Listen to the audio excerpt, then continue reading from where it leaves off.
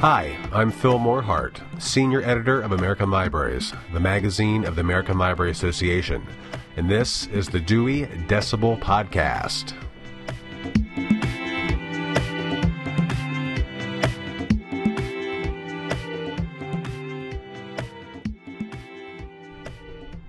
"2019 is done, and I think I speak for everyone when I say that this has been one roller coaster every year, in most every way. But one thing that remains consistent year after year, and this is actually quite comforting, I think, is the caliber of guests that the American Library Association welcomes to its conferences. People from the worlds of literature, film, TV, journalism, activism, you name it. And luckily, we here at Dewey Decibel get to talk to them.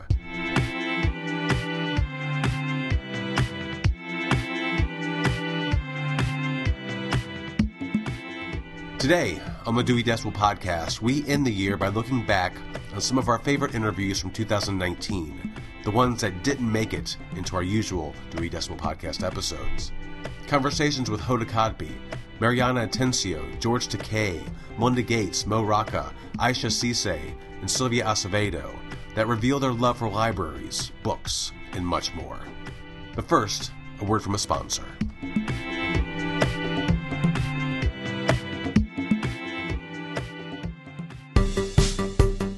Does your library have books? What about patrons? If so, why don't you give Shelf Care a listen? That's right, Shelf Care the podcast is where we talk all things reader's advisory, collection development, and other library-related bookish stuff from your pals at Booklist. Past episodes have covered horror, and cookbooks, and graphic novels, and beach reads, and that's just the beginning. Subscribe to Shelf Care the Podcast on Spotify, Stitcher, Apple Podcasts, or from whence you are currently listening to our Dewey Decibel friends. That's Booklist Shelf Care the Podcast. Happy reading!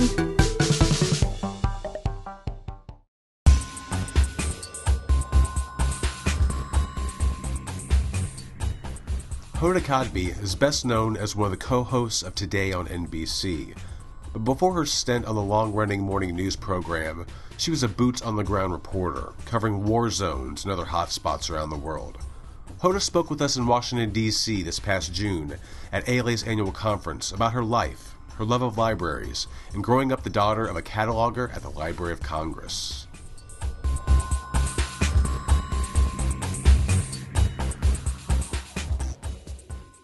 My mom worked for 32 years at the Library of Congress. Okay. And I remember walking in just the doors of this place and thinking, wow. My mom had her degree in law. She had a law degree and a library science degree, and she chose library science. Like, that was her choice. And I understood why as we were kids growing up, because we got the opportunity to see her in action, stacks of books, or hands on them. Like, you couldn't believe that we were that close to all of that magic. What did she do there?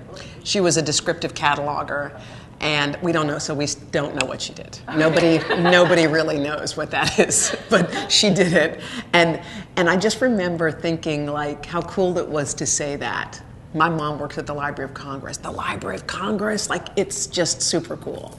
There was a library near us called Sherwood Hall, and we would go as kids. And there was always a library at the school that we went to, that we would go to as children. And I mean, first of all, it was just weird. We thought it was like free. We couldn't believe that something was free and that you could take a book. And I remember just like how it felt, holding it in your hand, taking it home, paging through it. It was your own for a couple of weeks. Like, you got to hold on to it. And then you returned it. And I remembered thinking, like, all of like life's possibilities seemed to open up. Things you didn't know existed, people you didn't know, things you didn't know. And it was just sitting right there in front of you. I think most of my books are in the same lane, and I just feel like everyone needs a little hand up. Like, everybody needs to know, like, the world ain't dark. There are bright lights and bright people and amazing people out there. Like, sometimes you can get overwhelmed with life. And I think we have to remember that out there, and not getting all the attention and not getting all of the glory, are the people who are really contributing to this world. And the inspirational books I like to write are about them. It's like everyday people and how they're changing the world on their own. So when you feel bleak, like, uh-oh, is everything falling apart? You go, wait a second. Let me just focus my gaze where I need to look. And those are those people. So I like that lane. I like to feel good. I mean, I got to tell you, these days, I don't want to read something that makes me not feel good. I know that it's important information, but I'd rather not. Because I feel like what goes into you becomes part of you. Like it becomes part of your being. If you do nothing but watch The Real Housewives of whatever, you will become a certain kind of person. If you read nothing but, really tough stuff, it'll become part of you. So I think life's about like kind of gatekeeping what gets in, and I try to put that in books, just put some goodness out there.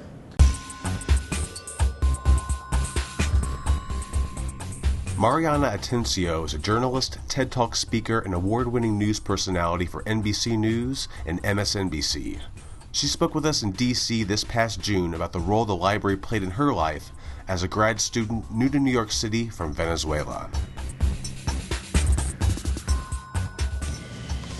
When I first came to America, the only place that I understood what I needed to learn about the American way, that had the books available so that I could amplify my reading list and improve my second language, where I felt a sense of belonging, was libraries. So just simply continue to exist, continue to do what librarians do in providing free Wi-Fi and textbooks, a place for immigrants to fill paperwork, job applications, resumes. You can get legal aid at a library. You can get arts classes, citizenship classes.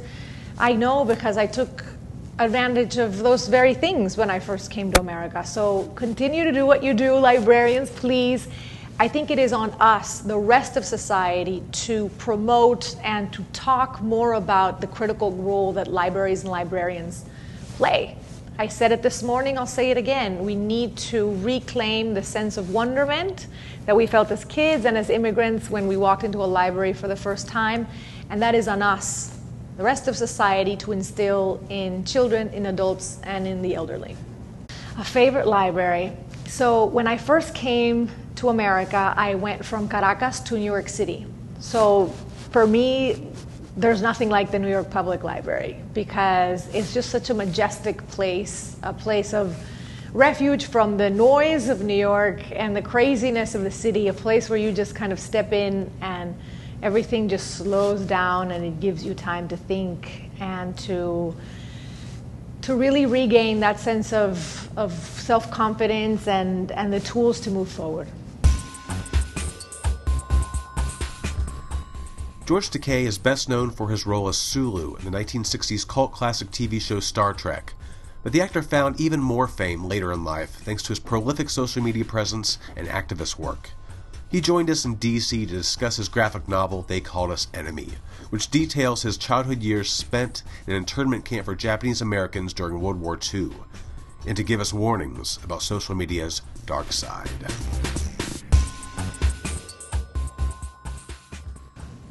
I became very curious about my childhood imprisonment when I was a teenager.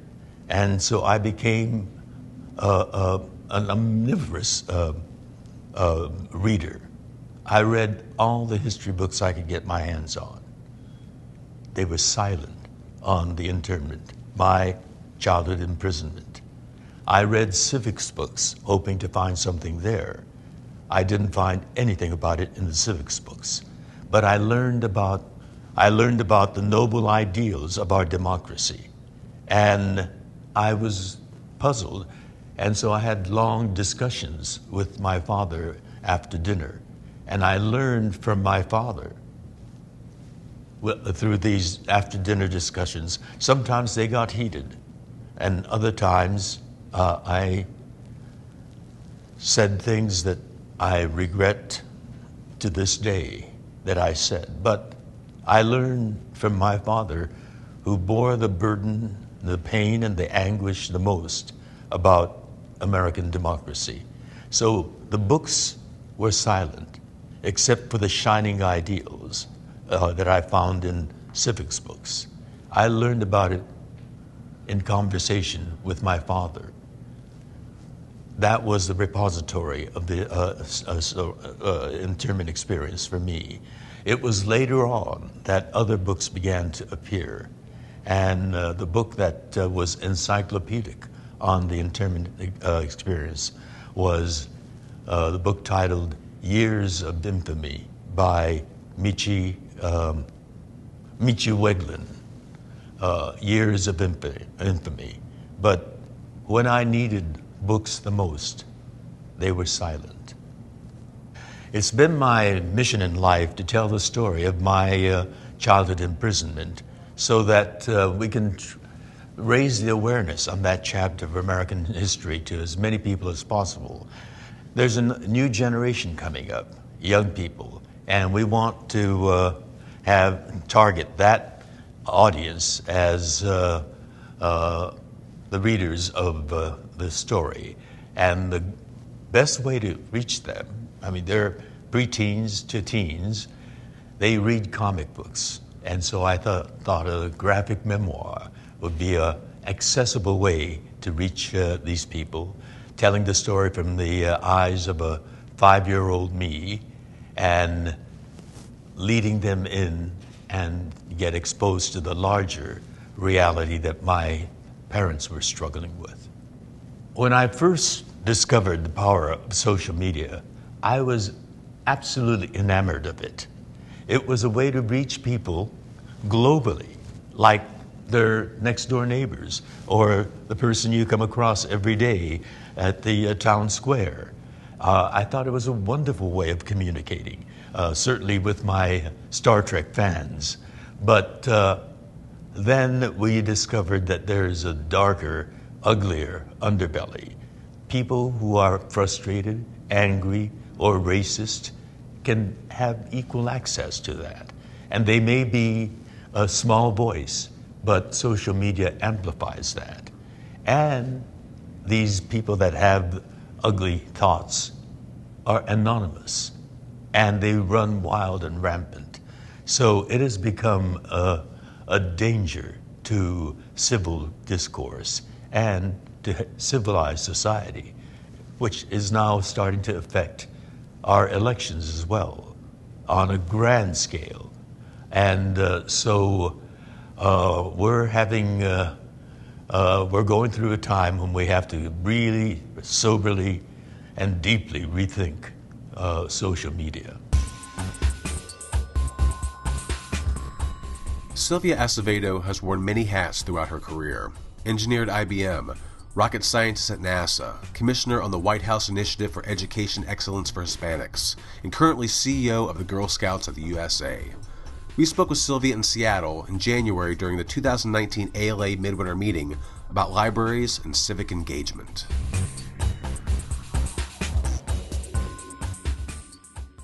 My father loved going to the library, and so it was sort of his refuge, and he went all the time and on the weekends, and then he started taking my older brother, but he didn't take me. And I thought, well, I want to go to the library and get books, and thankfully, because of my experience with Head Start, I had learned to read and really appreciate and love books. So I wanted to go to the library. But my father said that not only did I have to behave, but that I had to show I was responsible. So he said I had to save $5 before I could get a library card. Now, he didn't make my brother do that, just me.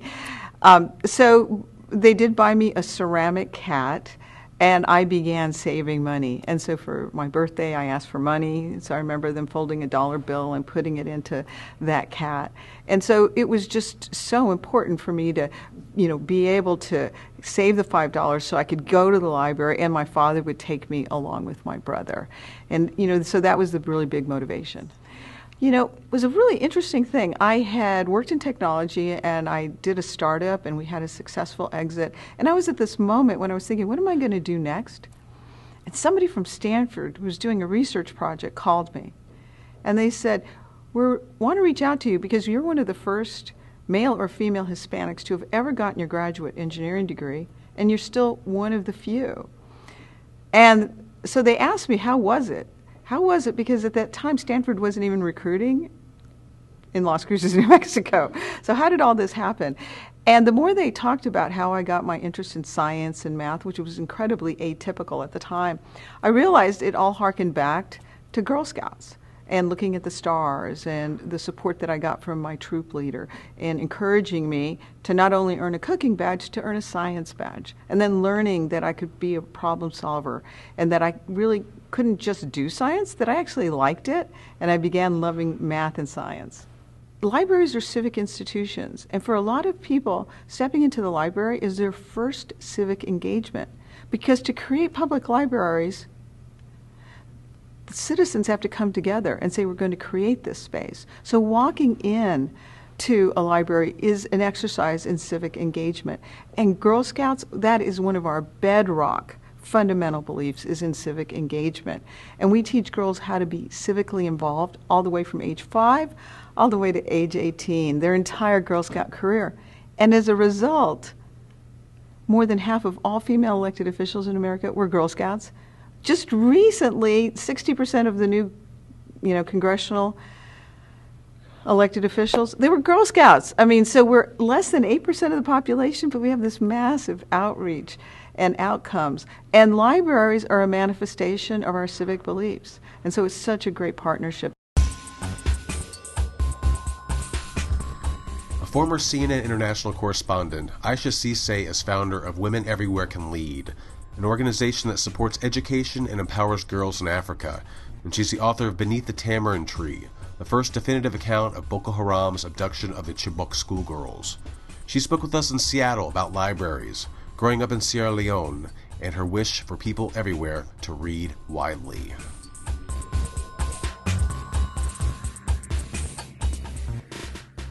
Growing up in Sierra Leone, there was a public library there, and I remember just the sense of freedom of being able to go and just go through the different, shelves and find books that I could take home and devour across a weekend. And I've always loved libraries. I've always loved them. They're safe spaces. They're magical places. And I was very fortunate to go to Trinity College, Cambridge, that has an incredible library, the Wren Library, which is beautiful as a space just to look at. And I spent lots of time in there. I'm not going to tell you that I spent a lot of time studying in there, because that would be a lie, but I did really like the space and the way it draws you in and expands your mind. So I've always loved them. I mean, what I really want to see people do is read widely. What I really want them to do is read beyond their obvious inclinations or their camps, if you will. I think what we have too readily now is everything's in silos, right? So people are like, this is what I believe in, and I don't want to read anything else beyond that. It's like almost preaching to the converted. I only want to read or watch what confirms my bias. And what I'd really like to see is people read widely. I'd really like to see people take chances and open their minds and read not just, online, but go to libraries, buy books, read newspapers, and just entertain different voices and opinions. Because I think with a fuller knowledge, a fuller picture, it will be much easier to weed between fact and fiction. Emmy winner Mo Rocca is a correspondent for CBS Sunday Morning, a panelist on NPR's quiz show Wait, Wait, Don't Tell Me, and the host of Henry Ford's Innovation Nation on Saturday mornings. He's also very funny. We spoke with Mo in D.C., where he shared his love of reference books, encyclopedias, and world capitals.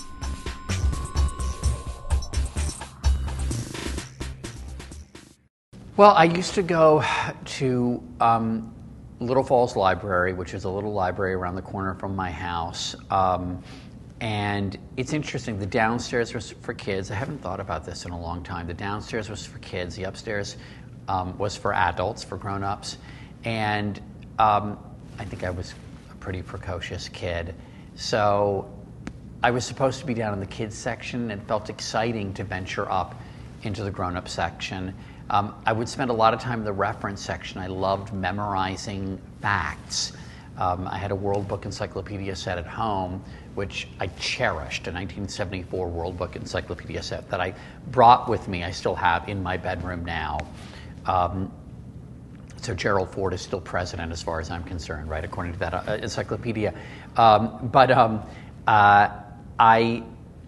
think the reference section for me was where kind of my thoughts took flight. And I would imagine by looking at an almanac, going to a different country, traveling all over the world. And so it was a place of fantasy.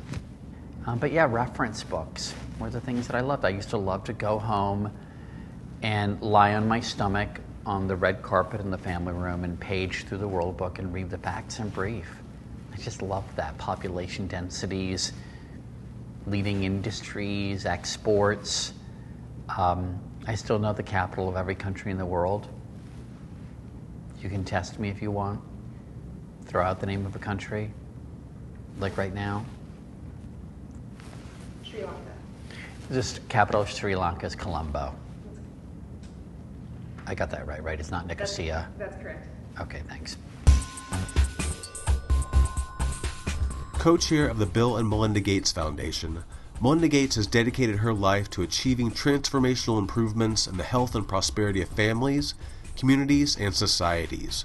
Core to her work is empowering women and girls to help them realize their full potential, which she outlines in her book, The Moment of Lift.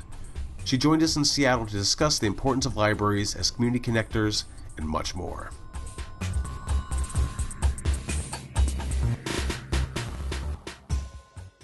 So libraries are one of the places that we connect as a community, and they help us share our stories, they protect our stories, they pass our stories along, and it's our stories that bind us together. And I feel that libraries are the place that really open our mind. That was true for me when I was a little girl.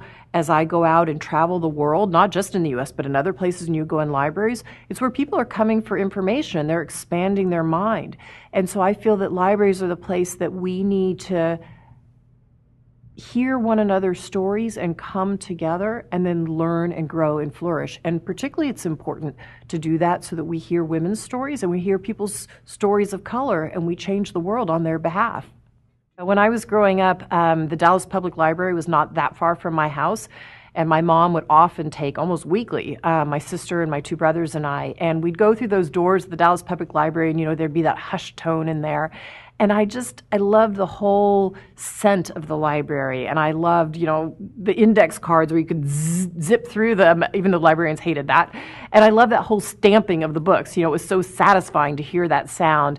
But what I loved about the library was the whole smell and look and feel of it, but also for myself, that I could almost see myself growing without realizing it. When you'd move from the section of the library where, as a child, I read Roald Dahl, and later I read Judy Blume, and later I read Flaubert, it was broadening my horizon without me even realizing it at the time. And so I have hugely fond memories of that library and many others in my life. Well, I think we should celebrate libraries definitely this particular week, National Libraries Week, but also the whole year, because they are the place that the community gathers. They are the place that we provide equal access to information.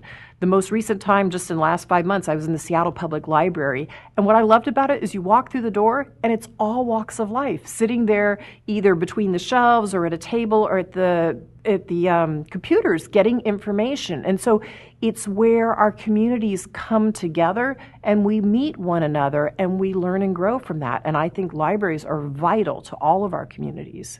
I titled my book The Moment of Lift because I feel like we're in this moment where, I use the metaphor in the book, like the Apollo launches that I watched when a little girl, that, the engines have been ignited, the earth is shaking and rumbling.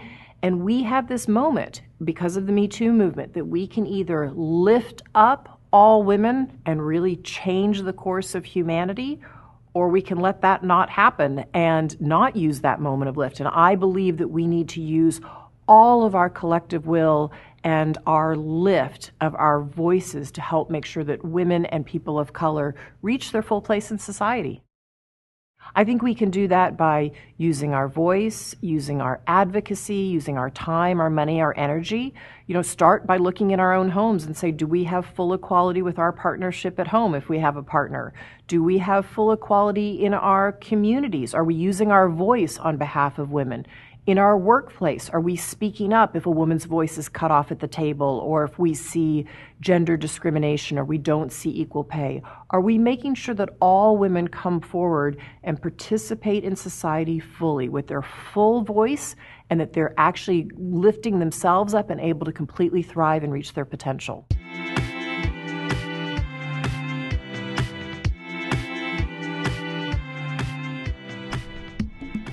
That wraps another episode and year of the Dewey Decibel Podcast. Join us next month as we prepare for ALA's 2020 Midwinter meeting in Philadelphia by talking to Philly librarians, restaurateurs, and more about things to do while visiting the city of brotherly love during Midwinter. In the meantime, if you need to find us, hit Twitter, American Library's Facebook page, or you can email me directly at pmorehart@ala.org. Show ideas, praise, complaints, anything at all. We want to hear from you. As always, I'm Phil Morehart, Senior Editor of American Libraries, and this is the Dewey Decibel Podcast.